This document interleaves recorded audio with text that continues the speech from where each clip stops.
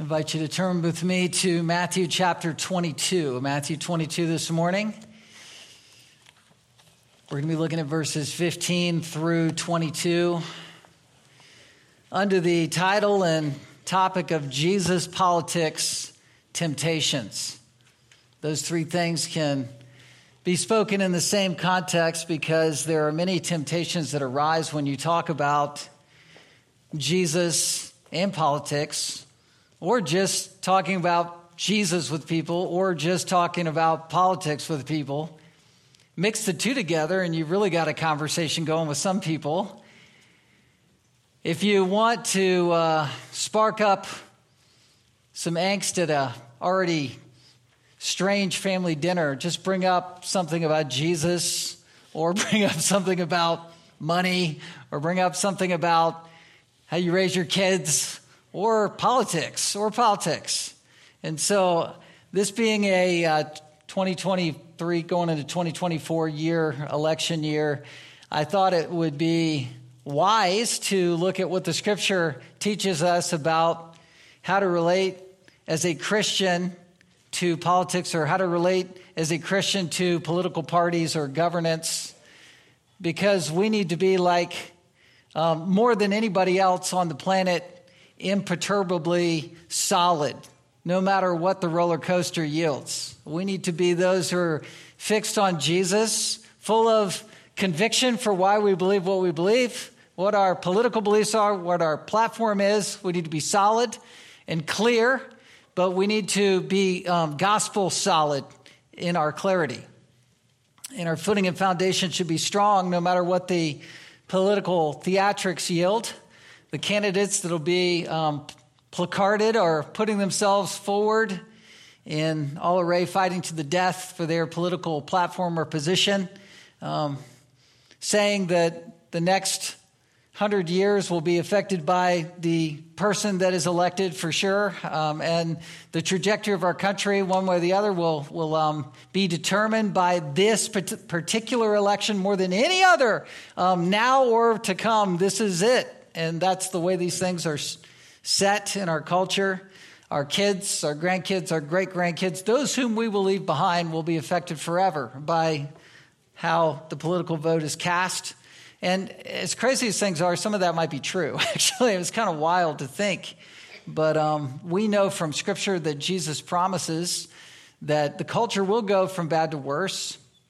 Things are happening before our eyes, and they're trending in a way that's validating what Scripture promised. But it kind of depends on how you view the book of Revelation. Is it a future book? Are things really going to get worse with the Antichrist and Mystery Babylon and things to come, and judgments that will be poured out on our world? I think that is true. Christ said that if they treated the master, who he is the master, in the way that they did, then how will they treat his servants? And we are his servants who are left here. Jesus was followed by few and hated and rejected by many and most. And our call is to be faithful in the midst of a secular world. So I've taken up a mini-series on worship in the round called God and Government. Some of you came to that. We're going to be going into round 2 next weekend, October 1st. That's 5 p.m. But I gave 5 positions for how Christians relate to government. I introduced that last time, and then we'll be picking up on the last one and the next one, just to keep building the idea of how to discern God and government. You have these 5 categories: God under government, which is a submissive posture; God over government, which is to say we need to politically reform the government and Christianize it; God in government, which is to say we need to influence the government from the inside; God versus government, which is the idea of civil disobedience or sort of a protest against government; and then God and government, which is the two kingdom mentality of we have governance down here and we are serving a greater king, a kingdom that is not of this world. And so which is it? Well, I will make the case, just to sort of let the cat out of the bag, that there's probably something good to be taken from each of these categories. I'm not just pitting all 4 against one, but I am trying to build a biblical case for how to think. And I want us to be pastored through that. And that's probably more of an academic exercise or a philosophical exercise theologically, for sure. But in the midst of that series, God has brought us to this text. And I don't plan really the text out in a calendar. It just sort of comes in the flow of where God is opening his word to us through the flow of a book of the Bible. Because I'm a biblical expositor, here we are. And so I'm grateful for it, because this text is really showing us Jesus by example for how he related to God and government, how he was imperturbable, how he was strong in the face of what I would see as temptations or tests for him to become flapped by the political scene, to be taken off mission. He was one of a kingdom on earth and kingdom in heaven mentality, concomitant or simultaneous at all points when he was here. He's concerned for the people down here, but he's concerned to bring them up there. Our text lays out particular temptations when you're dealing with something that is ultimately out of our control. We might think we can change things in our flesh, but we really can't. God is the one who ultimately appoints kings and kingdoms. He raises kingdoms and puts them down, the Bible says, again and again. Just read Mary's prayer when she found that she was going to be with child who was the Messiah. She's talking all about that, reflecting Hannah's prayer from the Old Testament as well. This kingdom dynamic is under God's sovereign purview. And God allows who's going to be in charge. So how are we to respond to this? And Jesus gives us an example of how he kept his eye on the ball as the Lamb of God in the midst of a very turbulent political society. All three synoptics, Matthew, Mark, and Luke, have this paragraph, have this account in here. This teaching is here for us to pay attention to. And one of the clear reasons why is because politics can tempt you to take your eye off the ball. It sure did the Jews, who wanted Jesus to be a political revolutionary. Things were really hot and really bad and really turbulent. We're going to talk about that. But so much so that surely if this is the Messiah, then he is going to do business with what's going wrong against the Jews right now. And their blindness is something that we need to be warned of as a church that could miss the Messiah in the 21st century, in our day, for the temptation to be embroiled in politics in a wrong way. The oppression of Rome was, for the early church, egregious. It was really, really bad, and people wanted Jesus to take the role of God over government, a Messiah for political reform. In our day and age, post-COVID, post-Trump, post-moral, as people would see it, there's a growing sense in our nation of a sense of loss, like we've lost something, a temptation to be discouraged, a temptation to genuinely feel like, what kind of country am I going to leave behind for my kids and grandkids? It's a repeated concern. There's a growing movement in response to that called Christian nationalism that people are talking about. There was a conference in Georgia that dedicated a full day with 7,000 people in Atlanta to talk about Christian nationalism. I haven't previewed or seen what they said about it yet, but basically, I was looking at a podcast and familiarizing myself with an author these days who, just as a pastor, he had left Southern California as a statement, and he moved to Texas. He went from a blue state to a red state so he could be an obedient Christian, and that's his platform. He wrote a book called Fight by Flight. Fight by Flight. So leave California is what he's calling for all the Christians to leave California and follow him, because you really can't be obedient there. You're paying taxes to an immoral system. You're there, and it's difficult. You can't put your kids in school. You can't even homeschool there anymore. So go to a red state where you can obey. That's his position, and people are glomming onto him, and they like it. They say you can strip the population of Christianity there, so you can strip 1 or 2 electoral seats and make a difference that way. Well, this pastor, it's interesting. He said that, by being in a red state, you can be a better homemaker, better taxpayer, better homeschooler. You can pay taxes there with a clear conscience. But he moved to a red state, but he moved to a blue city called Austin. So it's just kind of confusing. A little head scratcher there. Like, dude, why would you move there? Go to Houston or somewhere. All right, anyway. or somewhere. Anyway, practical temptations are with politics is what I'm outlining this under. And you say, well, temptations, aren't we going to read about Christ? Christ can't be tempted, right? Well, he can't be tempted internally, but he dealt with traps externally. People were setting traps. That's what this text is about. The trap is being set for Jesus to compromise, and he models how to avoid those traps, how to not get ensnared. The word test is in here, and the word test, it can be translated temptation. And Jesus confronts this. You see in verse 15 that the Pharisees plotted to entangle him with words. And then in verse 18, Jesus will say, why put me to the test? That word test is the word parasmos. It can also be translated temptation. Why are you externally bringing me to these temptation points? Why are you trying to come after me and get me to compromise? In James 1, the word parasmos is used in both ways. It's a test in terms of a trial from the outside, but for believers on earth, we have a sin nature. So these tests, when dealt with wrongly, they become internal temptations from the inside out. And we're like, oh, I'm struggling from the inside as I'm feeling the pressure on the outside. And Jesus is showing us and modeling for how to pass these tests, how to keep ourselves from being tempted to take our eye off the ball and keep on mission for Christ. It's an up-close clinic for how Christ avoids 3 traps related to politics. Jesus' enemies tried to set Jesus up to an unwinnable situation. They're going to create a crossroads, a false bifurcation. Are you following Caesar or are you not? That's the dividing line here. Are you going to be a political revolutionary and go against Caesar, or are you going to be a coward and you're going to cede power to him? Both would threaten Jesus' qualification as Messiah. If he worshiped Caesar or affirmed Caesar, then he would be disqualifying himself as the true Messiah.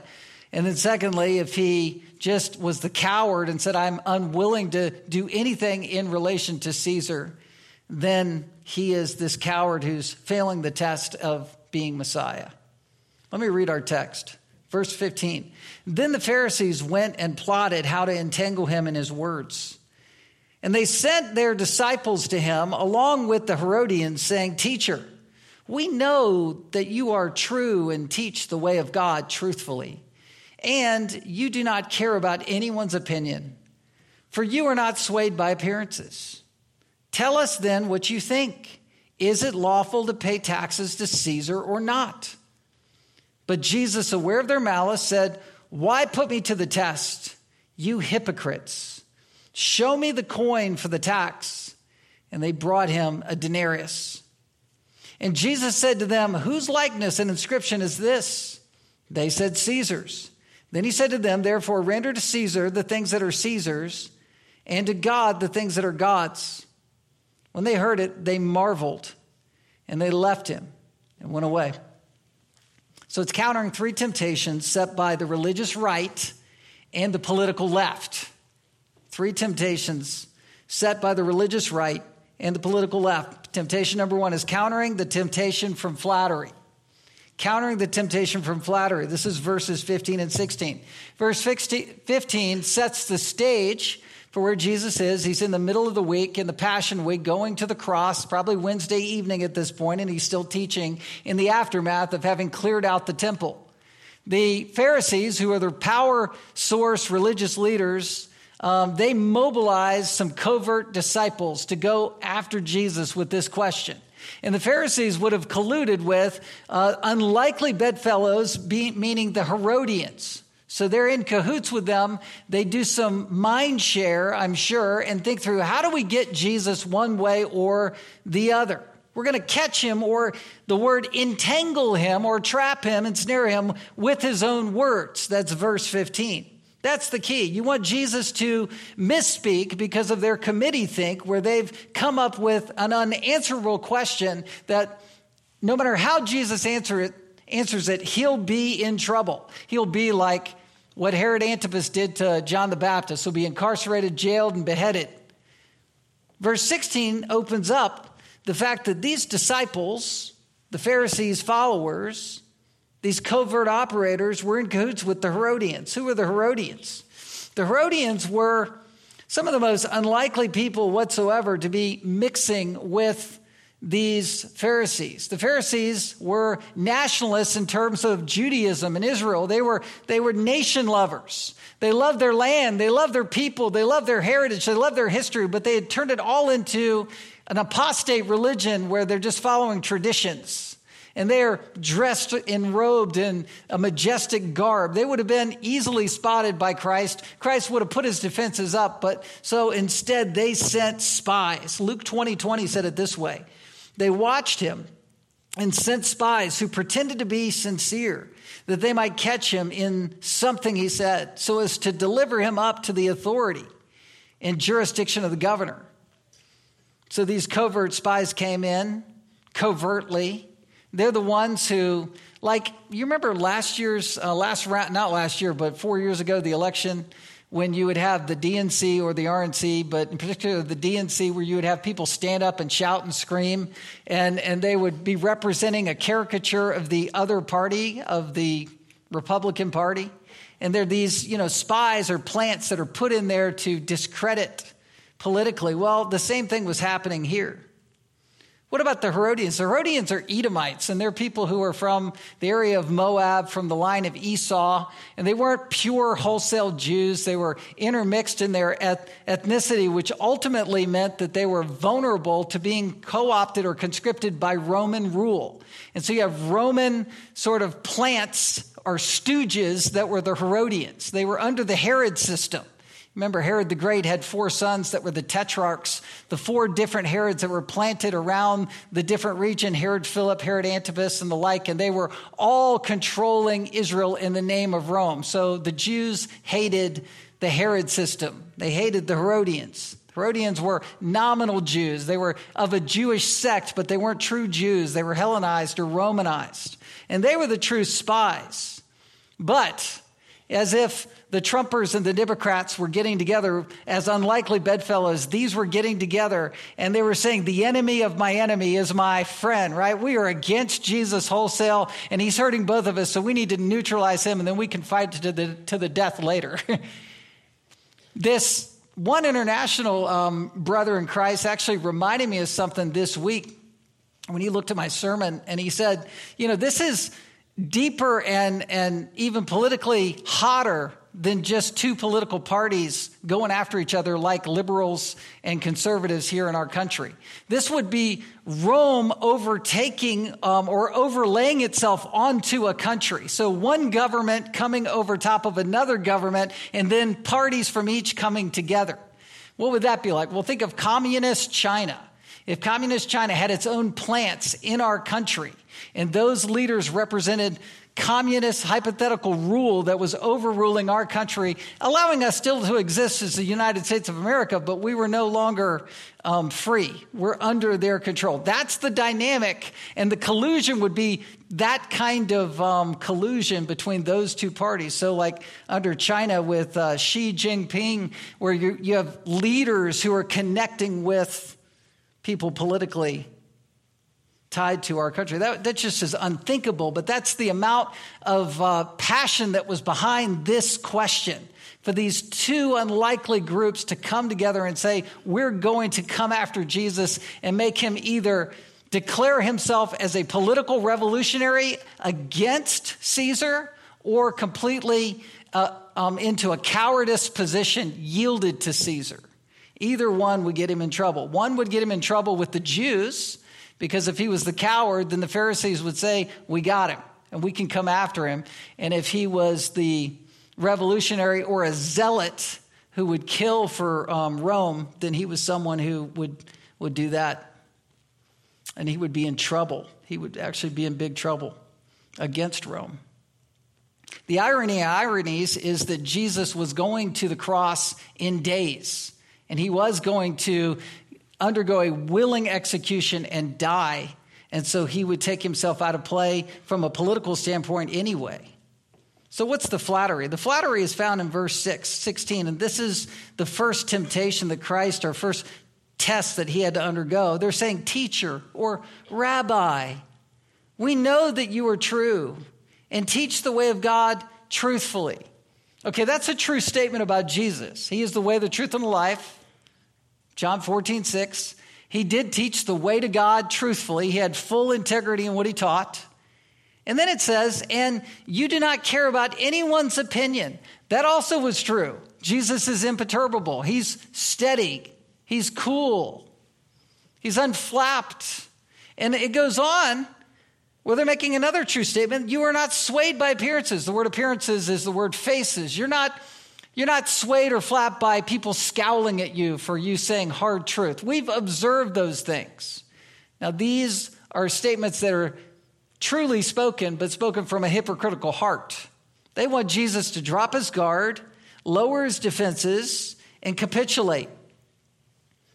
This is the right state of mind, by the way. We want to be of the truth. We want to be unflappable. We don't want to care what people think. And we want to operate with complete integrity and truthfulness, where public opinion doesn't matter whatsoever.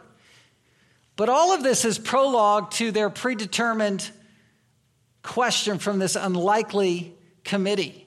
It's all prologue. Why? Because I'll say this, if you fall prey to the temptation of someone's flattery, you will drop your defenses. If you begin to believe your own press clippings where people say you're great, you're wonderful. If somebody comes to you and says, you were just the most spiritual person I've ever met, and I just appreciate you so much in your Bible study, and you're so wonderful, and oh, it's so good. What they're doing is they're trying to get something from you, usually. Always. I mean, you just don't want flattery. Flattery is to be eschewed. It's to be avoided, especially in your own heart. If people say good things about you, just say, praise the Lord. Thank you for that. I mean, you don't have to show a harshness to someone doing that or, a skeptical eye. Just don't believe what they're saying. Remember your own sin. In Jesus' case, as a sinless Son of God who's fully impeccable, he couldn't sin in his heart.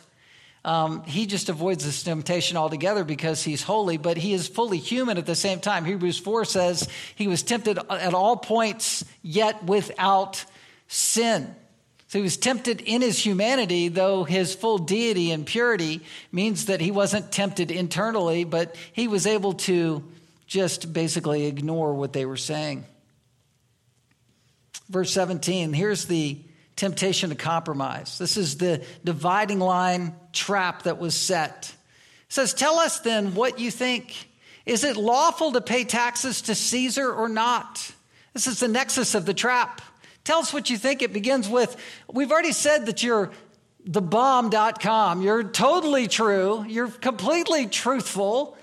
You speak of the way of God. You're imperturbable. You're unflappable. You're not flapped by people's faces at you or anything. You're awesome. So based on who you are, not on your tradition, not on your religion, not on your opinion, but based on who you are as this awesome being, tell us what you think.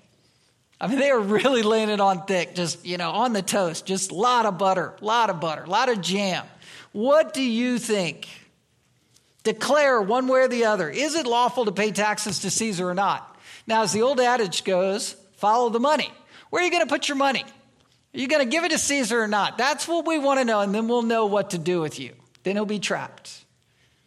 Full loyalty or full disloyalty, full wholesale belief in Caesar's ideologies, or complete rebellion to those ideologies. Choose a position. Is it lawful to pay? Now that phrase lawful is interesting because it really is a dividing line over which law Jesus is perceived as following. Is it lawful to follow Caesar? Do you put Caesar's law above God's law? Or is it lawful to follow God's law above Caesar's law? Which are you going to choose? It's kind of like a Bible question. You're going to follow the Bible or you're going to follow government?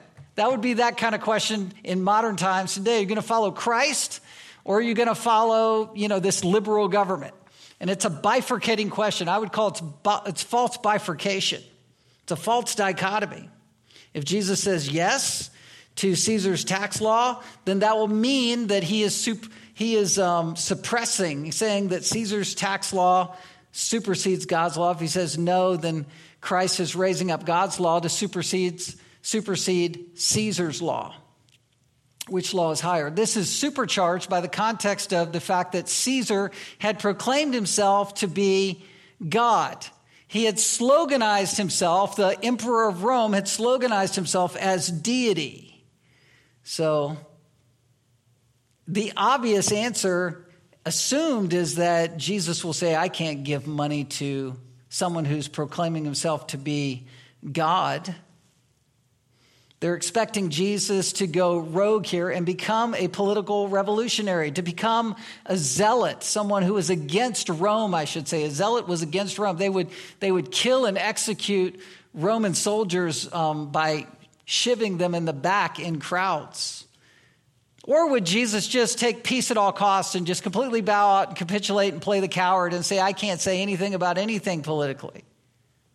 Well, again, you have to follow the money. You have to see what he says to do with the money, with this perfectly cast, colluded question with the most unlikely bedfellows of all time. The power of this question is to see that it is loaded with a singular point, and that is this idea that you cannot separate the secular from the sacred.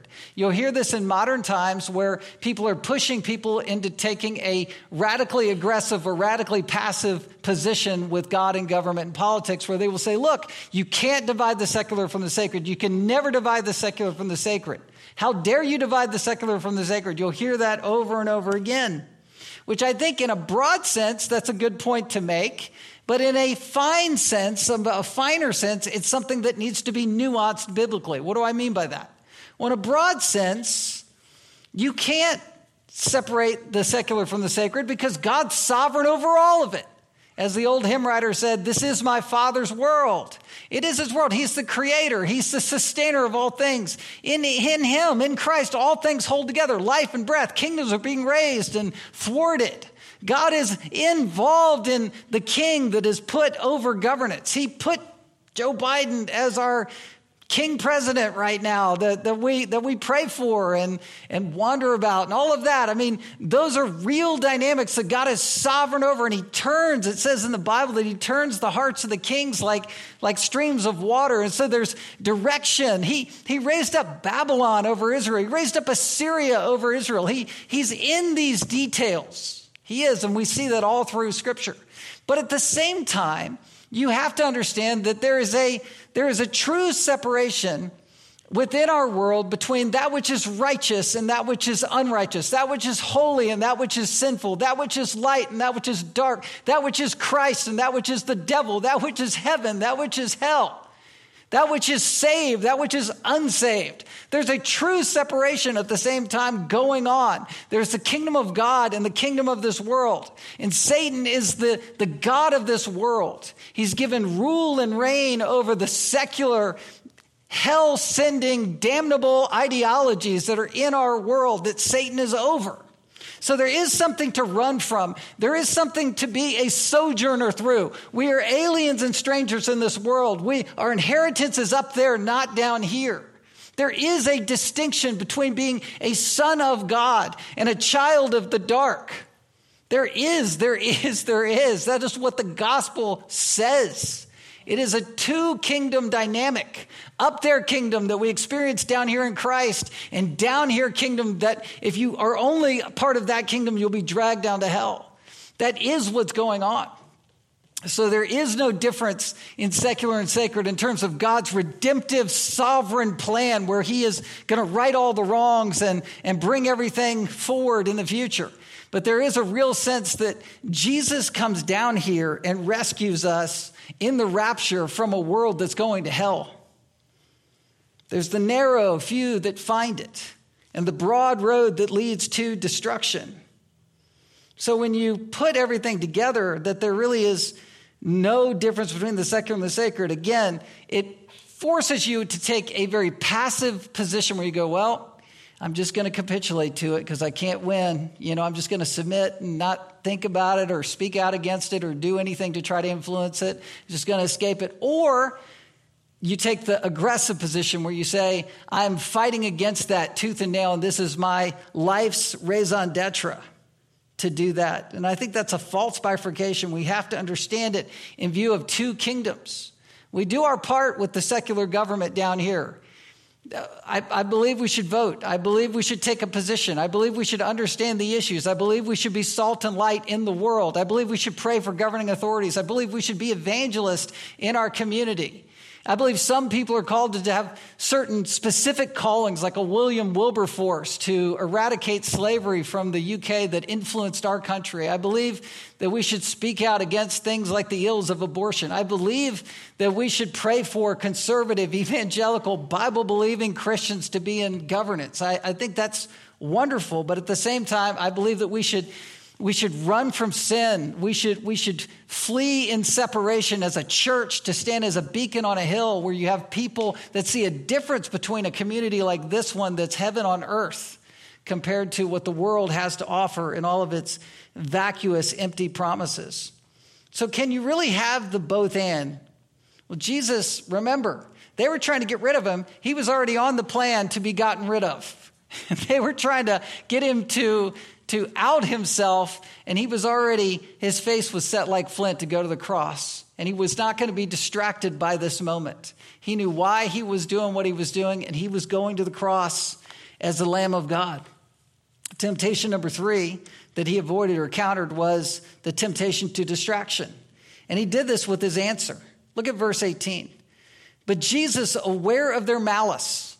Again, they had said all these good things. You're true, and you're giving the true way of God, and you're full of truthfulness. You are a rabbi. They were malicious. They didn't believe anything that they were saying. They were trying to butter him up. And he said, why did you put me to the test? Why are you trying to tempt me in this way? Why are you trying to trap me?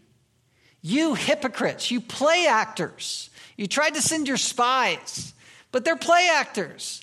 You're saying that you're getting along with the Herodians. You're play acting. You're hypocrites. You're not the real thing.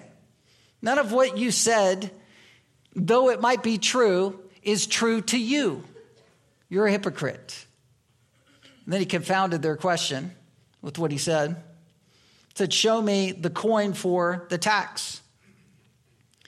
And they brought him a denarius. Now, the word coin here is a hapax legomenon. It means that it was only used one time as a word in the New Testament. It's the only time it was used was right here.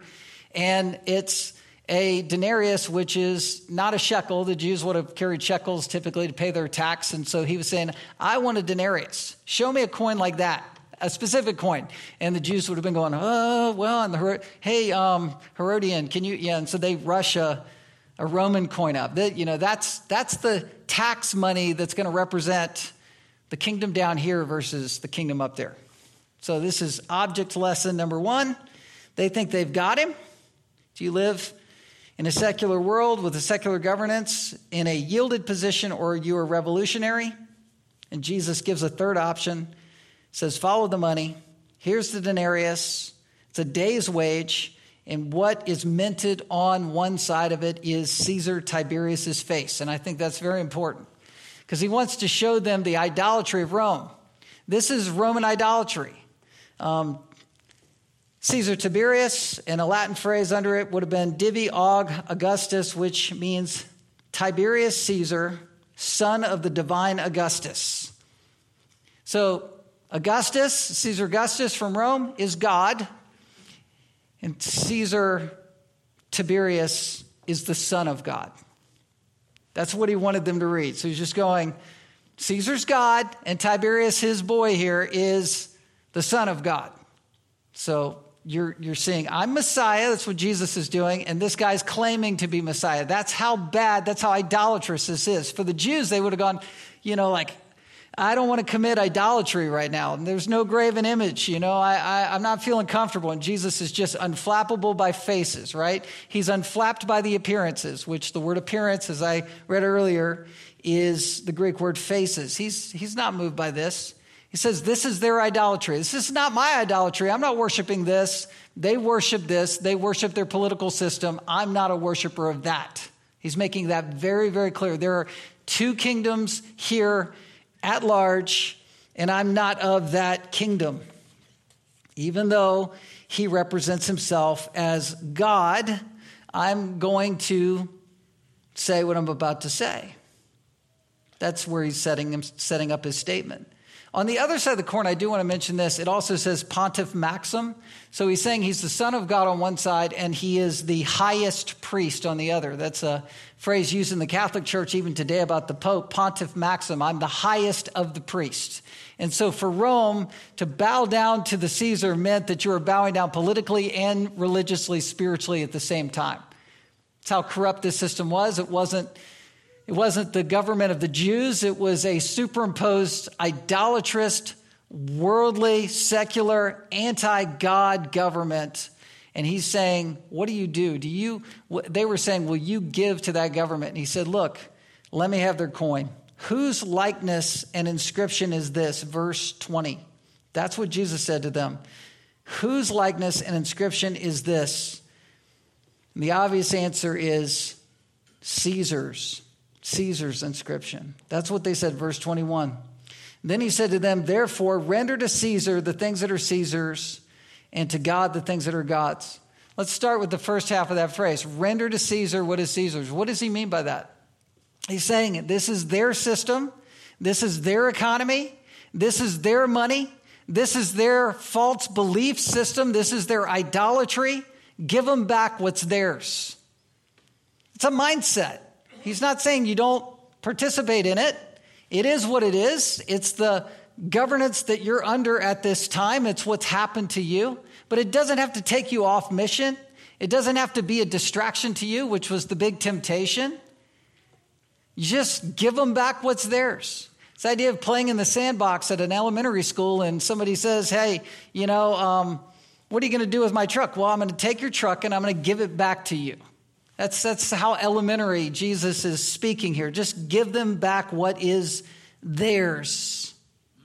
Caesar's secular government is obvious. It's functional. It's real. Just give them what's theirs. It's almost like Jesus is saying, look, don't distract me with that. Give them back what's theirs. I'm going to the cross. Therefore, render to Caesar the things that are Caesar's. Dealing with Caesar is separate from dealing with God because he says, and to God the things that are God's. He's in essence talking in two realms. You have Caesar's realm and God's realm. There's a functional realm down here on earth where you pay your taxes, whether it's secular, whether it's even satanic. You're just paying your taxes, you're giving them their due, and then you are keeping your eye on the ball with the cross. Romans 13 says the same thing. Verse 5, this is when you had Nero who was in charge of the governance. He was killing Christians. Romans 13:5, therefore one must be in subjection, not only to avoid God's wrath, but also for the sake of conscience. For because of this, you also pay taxes, for the authorities are ministers of God, attending to this very thing. Pay to all what is owed to them, taxes to whom taxes are owed, revenue to whom revenue is owed, respect to whom respect is owed, honor to whom honor is owed. Owe no one anything except love each other. For the one who loves another has fulfilled the law. I honestly believe that having the integrity to obey the law strengthens your witness if you have the chance to speak before a king or a governor or an authority. Christ is undistracted by this question, and he practically solves it as a non-issue. Jesus is not ruled by mammon, and he, in essence, is saying, obey God first. You just functionally give the taxes, but obey God first. Give your sacrifice, give your worship, give your praise to Yahweh. And I find that when you are living for Christ, the opportunities to stand for him, even in public arenas, will come to you. Give to God what is God's. Taking this position and understanding there's a difference between the secular and the sacred means that you're not immediately pigeonholed as a radical revolutionary or someone who's a passive coward. You're walking the narrow line. You give to Caesar what is Caesar's, unless you're being asked to sin. You don't obey, you obey God rather than man. But you just do the right thing and navigate that, being wise as serpents, harmless as doves. And then you live the gospel in front of the watching world. And you're avoiding an extreme passive or extreme aggressive approach. This, by the way, convinced them to stop. That's one of my points. It's convincing them to stop. And that is verse 22. When they heard it, they marveled, and they left him and went away. It convinced them to stop. They had nowhere to go. They might not have agreed with Jesus, but they marveled at what Jesus said, and they left him. This was a master trap. It was foolproof from their perspective. They had no idea that Jesus was going to strip apart the secular from the sacred to make two categories and say that you can navigate both at the same time. One will supersede the other, but you can give them their idolatrous due in paying your taxes, and you can live for the kingdom of God at the same time. They were saying there's no way he could have it both ways, and he did. He clarified the two-kingdom mentality. So where does this leave us in modern times? There's a secular kingdom. There's a sacred Savior. Jesus was the Lamb of God. He went to the cross undeterred and undistracted. And because he died for us, we charge ahead in our world, I believe. Again, we're entering political times. It's probably way less than what we think we will see in our own lifetime, but it might become a society where the heat turns up real quick on Christians. Do we vote? Yes. Do we pay taxes? Yes. Do we influence? Yes. Our chief focus is on the kingdom of God that's not of this world, calling souls in our country and around the world to believe. The gospel is to the nations, not just our nation. It's a good reminder to keep in front of us. The mission is to go out into all the world and preach the gospel. Temptations are meant to stop Jesus' plan, to thwart Jesus' plan. But because there are two kingdoms, listen to this, one kingdom was able to kill Christ so that he could make a way for him to be the Savior, to bring other people, believers, to the other kingdom. So one kingdom took him down that opened the door for him to offer salvation to the kingdom that's not of this world. What do I mean by that? Well, remember Jesus stood with Pilate, and Pilate said in John 18:35, he would stand before Pilate on Friday, and Pilate said, "Am I a Jew?" And the Jews were saying, "Crucify him." And Pilate's trying to kind of stand up for him a little bit and saying, "I'm not of your kingdom. I'm not of this governance. Am I a Jew?" He says, "Your own nation and the chief priests have delivered you over to me. What have you done?" And Jesus answered by saying this, "My kingdom is not of this world. If my kingdom were of this world, my servants would have been fighting that I might be delivered over to the Jews." They want a political revolutionary. They know I'm not going to do that because I'm of a different kingdom.